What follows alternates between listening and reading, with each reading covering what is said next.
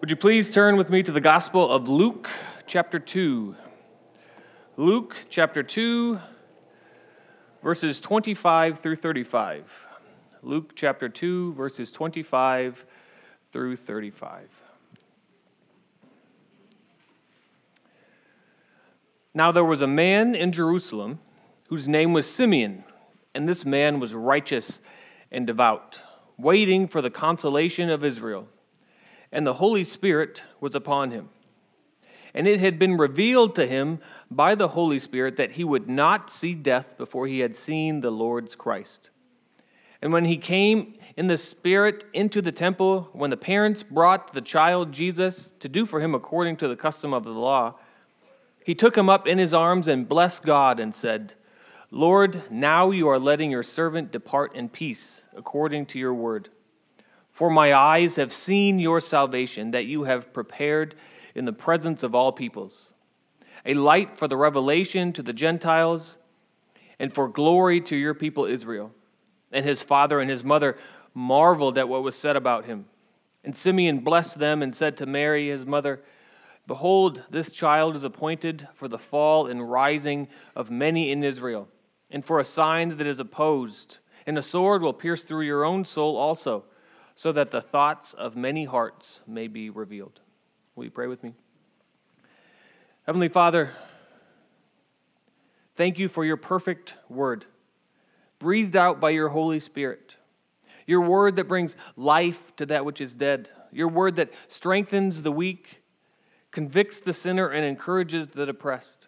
Would you please make effective the preaching of your word today? Would you please break down our foolish hearts that are so easily distracted and drawn away, and build them up in your word, in your truth?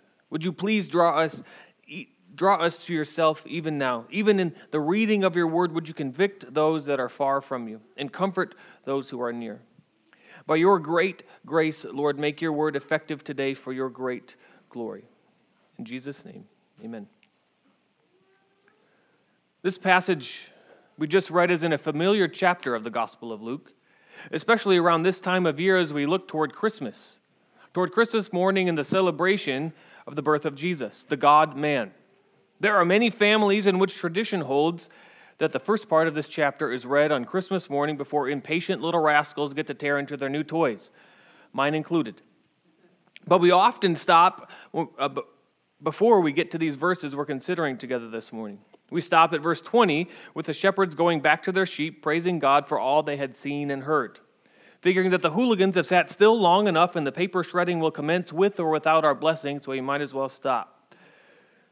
The shepherds here in Luke were taken completely by surprise by what happened that night. They were looking for nothing more than a quiet night of watching their sheep when the angel host showed up with their good news of great joy. Now, to be clear, I'm not bad-mouthing the practice of stopping at verse 20 of Luke 2 on Christmas morning. And I'm not demeaning the unprepared shepherds. When they heard the best news in the history of the world, they responded as they should have. That is, with belief in what they heard and with great joy in seeing the baby Jesus. But what we see here with Simeon is, I think, much better than what we see with the shepherds. But before we get there, I think it will be helpful to set the stage, as it were, to the scene we kind of drop into this morning. After the birth of Jesus, his parents followed the law of God, the directions given for what to do with the child of the covenant, specifically a firstborn son. So on the 8th day, he was circumcised. And then about 5 weeks after that, 40 days after Jesus' birth, in accordance with the word of God given through Moses in Exodus 13, he was brought to the temple by his parents. This was for 2 reasons. The first was for the ceremonial purification and sin offering of Mary. And the second reason was to present Jesus, to consecrate him as the firstborn son to God. Again, to fulfill the law of the Lord. In his circumcision, Jesus had received the lawful sign of the covenant. And in his consecration, his parents with him fulfilled the requirements of the law. With these acts of obedience by his parents, Jesus began an unerring, unswerving obedience to and fulfillment of every command of the law of God. All his life, Jesus lived in absolute obedience to the will of God. All of it. There was never a time in which he did something forbidden by the will of God. And there was never a time in which Jesus refrained from doing what the will of God required. Jesus never did anything wrong, and he always did everything right. This is a very important point. And we have to, at the very least, pay attention to what it means for us. We are saved by the death of Jesus on the cross. On the cross, he took the punishment. He appeased the just wrath of God for all the sin of all the people who would ever believe in him. He drank down every last drop of the cup of God's wrath so that there is none left for his people. That is true, that is beautiful, and that is important. But that is not the whole picture.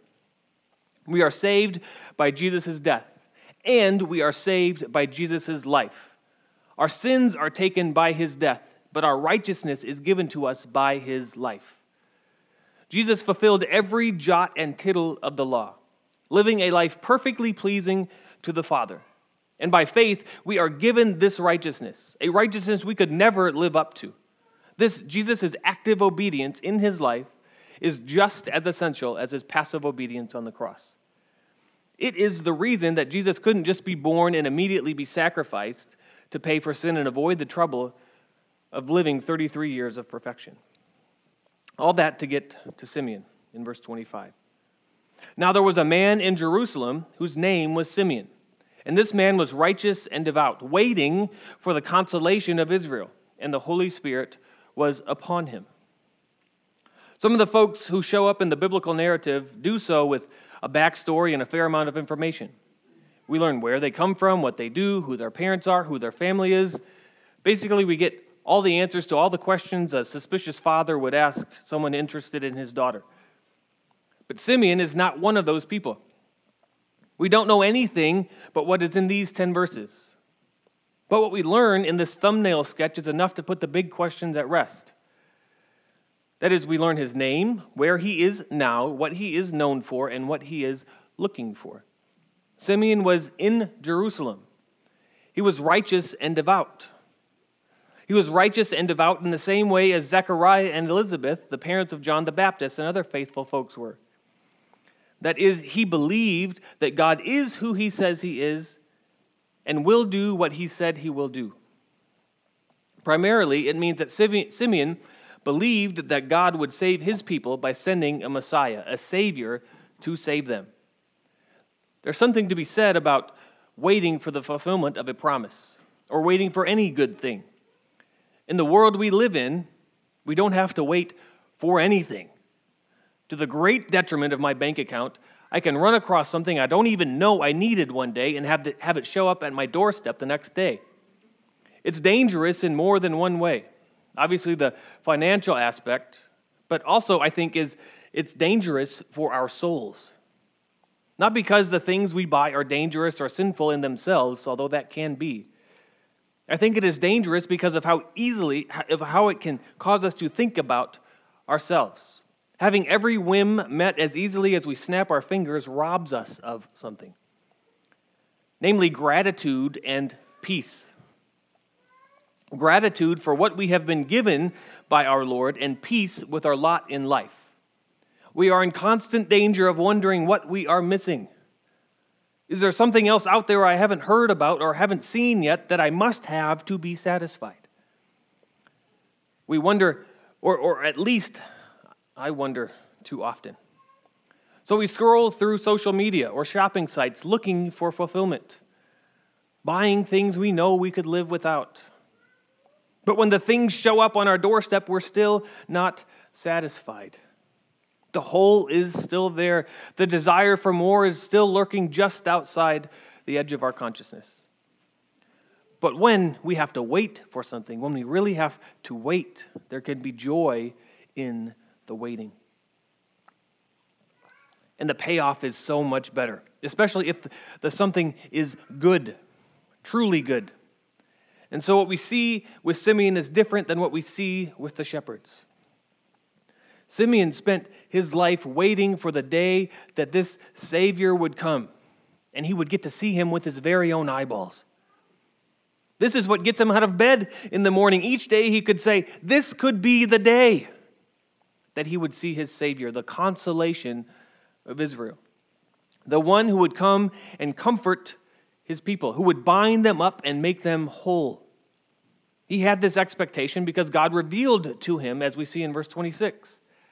And it had been revealed to him by the Holy Spirit that he would not see death before he had seen the Lord's Christ. Would that not get you up out of bed in the morning? Each day could be the day he gets to see the one who would come to save him. What a picture of patient faithfulness. Coming to the temple, looking, waiting, watching day after day after day. This is the picture of the supernatural faithfulness of God in his people. It can only be by the power of God that Simeon continued to watch and wait as the years slipped by. It is a wonderful, glorious thing when young people are saved. They are often full of fire and zeal, ready to take on the entire world next week, ready to do all manner of great things. But I think it is more glorious and probably more difficult to be in your 7th, 8th, or 9th decade of life and still be faithfully following the Lord. It is a great honor, and one I certainly do not take lightly to be preaching to some in that category. You've heard a couple thousand sermons, most of them better than anything I could offer. You have seen and solved 100 problems I haven't even considered, and you are faithfully following the Lord. You are here week after week after week, modeling what faithfulness looks like. And that is to be honored, especially by the young. Simeon was watching and waiting, and then in verses 27 and 28, and he came in the Spirit into the temple, and when the parents brought in the child Jesus to do for him according to the custom of the law, he took him up in his arms and blessed God. This is the day Simeon had been waiting for. As he came into the temple, led by the Spirit, he saw Mary and Joseph and the baby they carried and knew. He saw him and knew. This is the one. And he took the child Jesus up in his arms and he blessed God. This is the high point of Simeon's life. No matter what had happened before or what came after, this was enough. Simeon saw Jesus and worshiped. He blessed God. We have to ask, though, how did he know that this 6-week-old baby was the one and not some other 6-week-old? How did he know that it was this particular child on this particular day? I'll tell you that it wasn't because of the way that Jesus looked physically. We know that from Isaiah. And because, while babies are cute, most babies are cute, we know that in general they all look about the same. We have pictures of my 4 kids taken about this same age. Less pictures for each younger child, of course. And without the date stamp, I wouldn't have the foggiest clue which one is which. They all look the same at that age. So how did Simeon know beyond doubt that Jesus was the Lord's Christ, the anointed one of God? He knew the same way that we know beyond doubt that this account that we read of his life, death, and resurrection is true. The same way that we know when we read this book that it is true. It is truth by the ministry of the Holy Spirit. We wouldn't know anything about God if he had not revealed it to us. We would still be in our sin, hopeless and helpless, if he had not roused us from our stupor by his Spirit. God, by his Spirit, revealed to Simeon that the baby with the poor couple was the one he had been waiting for, and he took him up in his arms and blessed God and prophesied about the child he was holding. He said, "Lord, now you are letting your servant depart in peace according to your word. For my eyes have seen your salvation, that you have prepared in the presence of all peoples, a light for revelation to the Gentiles and for glory to your people Israel." Simeon begins by acknowledging who he is speaking to, that is his Lord, the one who is in total control, the one who promised that the Messiah was coming and that Simeon would see him. Simeon addresses God as his Lord, not only as a way of showing respect, but as a sign of God's total authority over him and his total submission to this authority. He continues, "Now you are letting your servant depart in peace, according to your word, for my eyes have seen your salvation." I've heard folks say, usually after something pretty trivial, like eating a particularly good hamburger, "That was so good I could die happy now." And I usually think, that was a good burger, but not that good. Would you really be ready to die now? Because that's a serious thing. There's no coming back from that. Simeon saw Jesus. He saw the Lord's salvation, and he saw and believed and was ready to die. But Simeon is not alone in this. Anyone who has seen Jesus with the eyes of faith is prepared to die. In the most important sense, when by grace through faith we see Jesus and his salvation, we are ready to depart in peace, no matter our age. We assume that Simeon is an old man, but the text doesn't explicitly tell us. He could have been a young man or a middle-aged man. No matter his age, he was ready to die because he had seen the Lord's Christ and the salvation he would bring and believed. Let me ask you, are you ready to die? Have you seen Jesus by faith? Have you trusted him? Have you seen him crucified for your sins? Have you seen him raised for your salvation? It is then and only then that you are really prepared to die. Notice that Simeon was ready then at that point. He didn't need anything more. He didn't need to wait and watch Jesus grow up and do all the things he would do in his life. He didn't need to see Jesus die on the cross and then witness his resurrection and ascension into heaven. One glimpse of the Christ child, and Simeon was ready to go home to God. He saw all that he needed to, and by faith, that was enough. Simeon saw all this and praised God. He saw the salvation that the Lord had prepared in the presence of all peoples, a light for revelation to the Gentiles and for glory to your people Israel. The salvation was not for Simeon alone or even the Jews alone, but for all peoples. This does not mean that salvation will come to every individual, but to all kinds of people. The gospel cuts across every class and ethnicity, men and women, kings and slaves, rich and poor. In short, the gospel is for every tribe, tongue, and nation. And that is just what we see here in Simeon's song of praise. God has sheep in every corner of the earth, and by the proclamation of the gospel through the work of the Holy Spirit, he will bring them to himself. This is the reason we must and are able to evangelize the world. We must because Jesus commands it, and we are able to because God promises results. Not by our own cleverness, but by his work. It is also why we can continue to work, even when it seems as though nothing is happening. William Carey, the father of the modern missions movement across the world, labored for 7 years in India before he baptized his first convert. If he had not believed that God had sheep in India, he would have given up and gone home long before that. Phil Ryken says, Jesus is God's light to the nations. The whole world is covered with darkness through sin. But Jesus has come to dispel the darkness, to shine the light of salvation into every dark corner of every dim heart. It is because of him that we have a gospel we can take to all the nations and offer to everyone. We can say to people, look, here is salvation. Jesus Christ is God's light for the world. See him and be saved. Remember that as Simeon is singing, as he worships God for keeping his promise, allowing him to see the Savior, Joseph and Mary are still standing there, slack-jawed. As Luke says in verse 33, and his father and his mother marveled at what was said about him. In spite of what they knew already, both what had been revealed to them by angels and by what happened with the shepherds on the night Jesus was born, they are still astonished.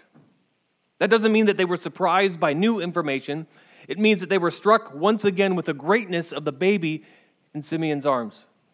To paraphrase John Calvin, we learn from this example that when we have right faith, that is faith in Christ, we ought to snatch up whatever will strengthen that faith from the reading and the hearing of the Word of God. And as we read and hear God's Word, we ought marvel. This is the Word of God. This is astounding. God has spoken to us in a way that we can understand. This should blow our hair back. This should knock our socks off. More, what he tells us is good news.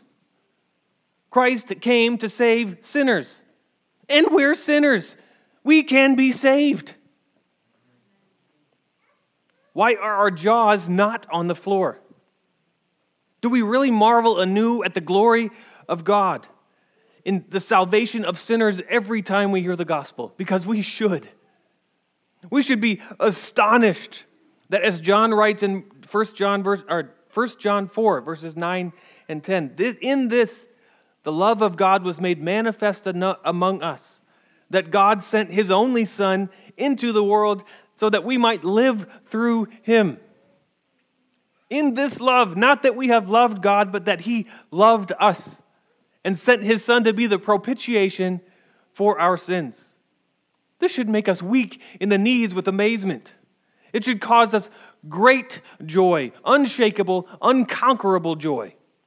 If it is true, and it is, that God sent his only Son into the world so that we might live through him. That we might live through him. Not because of our goodness or our love of God or anything that we have done or will do or could do, but because he loved us and sent his Son to be the propitiation, the wrath-bearing, sin-atoning sacrifice for us, for our sins. Because this is true, we have nothing to fear and should live with more joy than can be contained by the world. This is what we look to on Christmas morning. It is way better than knickknacks under the tree. This life in Jesus Christ, the Son of God, is better than anything the world can offer and greater than any threat the world throws at us. Simeon finishes singing and turns from Jesus to Mary.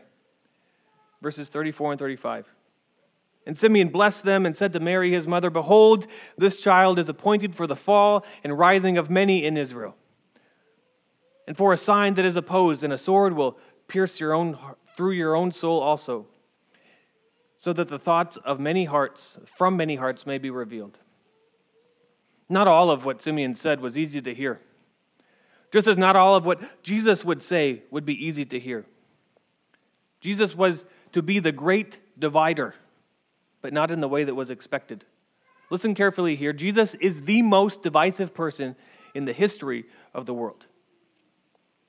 Let's look at what Simeon says. This child is appointed for the fall and rising of many in Israel. What does that mean? It means that with Jesus, there is no room for neutrality. There are many, many things in life that we can be unsure or indecisive about. From simple things like sports and food, and what color shirt to wear, to more important things like what job should I have? When should I retire? Should I retire? Where should I live? We can have many questions and opinions or be indifferent about these things and many others. But we cannot, and by cannot, I actually mean it is not possible to be indifferent or neutral about Jesus Christ. When someone encounters the Lord Jesus Christ, he is either for him or against him. He either trips and falls over him or is in the very truest sense raised from the dead by him. There is no middle way, no way to tightrope your way down the road of respected teacher but not Lord. No way to say that Jesus is a good example but not the only way to salvation. To encounter Jesus is to be brought to a point of decision. Some will fall to the point of collapse, and others to a spiritual resurrection now, and to a full resurrection when Christ returns. And this is exactly what we see Simeon say. And here I will set aside what he tells Mary directly, but we'll come back to it later. In your Bibles, it's probably in parentheses or at the end of verse 35. Simeon says that the child is appointed for a sign that is opposed, so that the thoughts of many hearts may be revealed. R.C. Sproul says, Simeon said that Jesus would be a sign to be opposed. The word for sign is a very strong word. It indicates a manifestation that is so visible, that is so clear that no one could miss it. It's a word often used in the New Testament for miracle, For example, in John's gospel, when Jesus does a miracle, John writes, "And Jesus did this sign."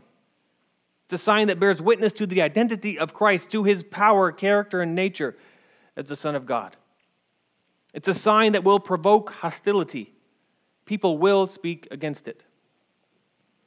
Simeon here at first only spoke about the verbal insults, the hatred that would be spewed at Jesus during his life. But there would be more. The words of Simeon about the baby Jesus call to mind those of the prophet Isaiah about the suffering servant, the one who would come to bear the sin of all who would ever believe in him. And I'll read just a few verses from Isaiah 53 to give you an idea of what I mean. Isaiah 53, verses 3 through 6. He was despised and rejected by men, a man of sorrows, acquainted with grief. And as one from whom men hide their faces, he was despised, and we esteemed him not. Surely he has borne our griefs and carried our sorrows. Yet we esteemed him stricken, smitten by God, and afflicted. But he was pierced for our transgressions. He was crushed for our iniquities. Upon him was a chastisement that brought us peace, and with his wounds we are healed. All we like sheep have gone astray. We have turned everyone to his own ways, and the Lord has laid on him the iniquity of us all.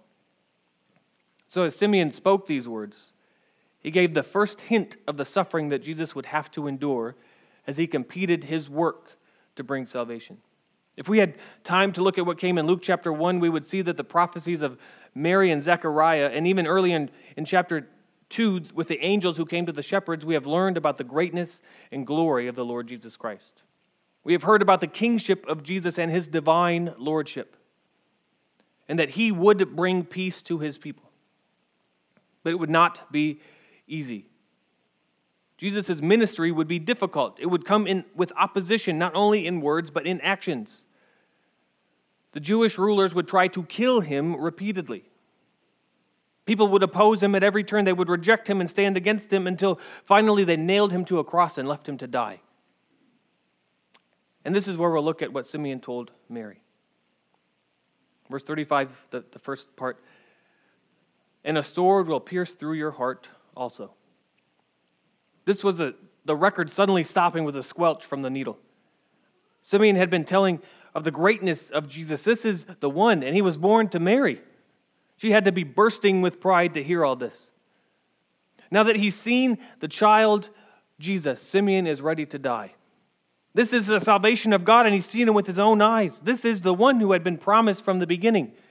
First to Adam and Eve, and then to Abraham and Isaac and Jacob and David and the prophets. And now he has come. Mary must have intense joy over the birth of her son. There has to be great excitement with what will become of this most special of babies. And now she hears this: a sword will pierce through your soul also. Also. Wait, what does that mean, also? This precious child will be hurt on purpose? This is the shadow that followed Mary as she raised Jesus. She would always remember what Simeon had said. This was not for nothing. God used this prophecy to prepare Mary for the crucifixion, so that in the end she would believe and be saved. Mary was not saved by bearing Jesus, by giving birth to Jesus. Mary was saved by grace through faith, so that when she stood at the foot of the cross of Christ, she would know that the prophecy had come true, and by faith believe. The side of her son was pierced, and in that so was her own soul. This prophecy does more than give Mary a hint of what was coming. It also shows that from the beginning, God had a mission for Jesus that required him to suffer and die for sinners. This was not some thrown together plan. The birth, the life, the death, and the resurrection of the Lord Jesus Christ for the salvation of God's people was no accident. It was the plan from eternity past. This was always plan A, and there was no plan B. God was not, has never been, and will never be caught off guard by anything large or small. All that Jesus did was in accordance with the preordained plan. The plan of salvation for every one of the shepherd's sheep. That is not the salvation of every single person, as is made clear throughout Scripture. That is the plan for the salvation of the specific sheep for the glory of God, a number too great to count from every tribe, every tongue, and every nation. Are you one of those numbered among his sheep? How can you tell? You don't have to guess, and you shouldn't assume just because you have gone to church your whole life that you are indeed counted among the sheep. You are numbered among the sheep of God if you have trusted in the Son of God for the forgiveness of your sins and your salvation. This means that you're not relying on anything else. This means you have humbled yourself before him, trusting in nothing but his finished work. Jesus exposes what is in our hearts, and to encounter him is to be laid bare before him. And at that point, we can do one of two things. We can either be properly humbled by our sin, at which point we will see our need for grace and be drawn to him, coming to him for cover. When we come to him, he will cover us. He will clothe us in his clothes, those without spot, those without stain. And those clothed in the clothes of Christ will rise by faith. In every sense of that word rise, in the way that Simeon used it as in resurrection, and we will also rise with Jesus to heaven, to the glory of God. The only other option when we encounter Jesus is to proudly try to cover our sin and shame ourselves. Or worse yet, to refuse to even acknowledge there is sin and shame to be covered. There are those who refuse to be humbled by their sin, that stand proud, not even recognizing their need of forgiveness. These are the folks who are offended at the very thought that salvation only comes through Christ and his cross, because they think they can make it on their own. They're unwilling or even unable to believe that someone else would have to die for their sins. For many, Jesus only gets in the way of living the kind of life they want to, outwardly moral as it may be. But Jesus cannot be gotten around. He is the stumbling block that trips up even the most meticulously moral person. This is what Simeon meant by the fall and rising of many in Israel. Although some receive him by faith, others reject him in unbelief. As Michael Whitlock said, they speak against this sign of God's love that has been offered to them. For it searches men's hearts, and some will be scandalized by a salvation that can only be achieved by way of the cross. This is the way it's been for 2,000 years. When people truly understand the claims of Christ, most are shocked and scandalized. Folks are appalled when they discover that Christ Jesus actually made definitive claims like, I am the way, the truth, and the life. And no one comes to the Father except through me. And that he meant them. They call it bigoted or exclusivist or scary. It is scary to a world where there is no truth to be It is scary to a world where there is no truth to be confronted with truth. This explains why there is so much opposition, so much resistance to Christian truth across the spectrum, from college campuses to politics in the public square. It explains why other world religions are all united in their opposition to Christianity. It is the very thing that Jesus came to do, to reveal the true inward condition of every heart, whether in faith or unbelief. When people are opposed to Christians, it is because they are opposed to Christ. And whatever opposition we face is a sign that he is truly present in us. I heard of an obituary this week of a woman who died in her 90s. In her obituary, it told of her conversion to Judaism because she wanted a God to worship, but never liked the notion of a Savior. This defined her enough that in the limited space of an obituary, it was worth mentioning. This was a woman who I'm sure lived a moral life, at least to her own satisfaction. I doubt she was a bank robber or a murderer. And so in her own eyes, she did not need a Savior. He only got in the way. Let that not be us. Let us not fall. Let us trust in the Son who came to save. Let us humble ourselves before him. Let us, each of us, trust in Christ. This is the defining question of our life. What will we do with Jesus Christ? Are you for him or against him? Will you rise or will you fall? This is the great question of life and death, because what God will do for us for all eternity depends on what we do with Jesus right now. He is the great divide. There is no neutrality. Either we are with Jesus or we are against him. And if we are against him, we will fall down into spiritual death, from spiritual death down to physical death, and down to hell itself. Christians, those who are trusting in Christ, will celebrate his birth with vigor and joy deeper than anything the world can muster. We should out-celebrate the world in all that we do. For from him and to him and through him are all things. Fellow Christians, when we celebrate the birth of Jesus, we are celebrating the birth of our Savior.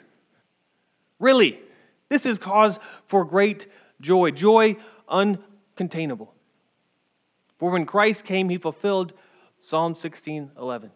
You make known to me the path of life. In your presence there is fullness of joy. And at your right hand are pleasures forevermore. Let's pray. Father, thank you for sending your Son. Thank you that you did not leave us, your people, to be trapped in our sin with no way of escape. You made yourself known to us, first by speaking to your prophets and most fully in the person and work of Jesus. Please don't ever let us stop marveling at this. Please don't let the gospel ever get old or stale to us, but cause us to worship with great joy every single time we hear of the birth and the life and the death of the resurrection of the Lord Jesus Christ. Give us this great joy and help us to live with joy in all that we do. And help us to repent of our sin when we do not.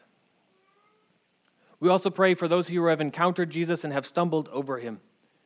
We pray that you would cause them to see that there is no greater joy than to humble ourselves before him, to repent of sin and trust in him.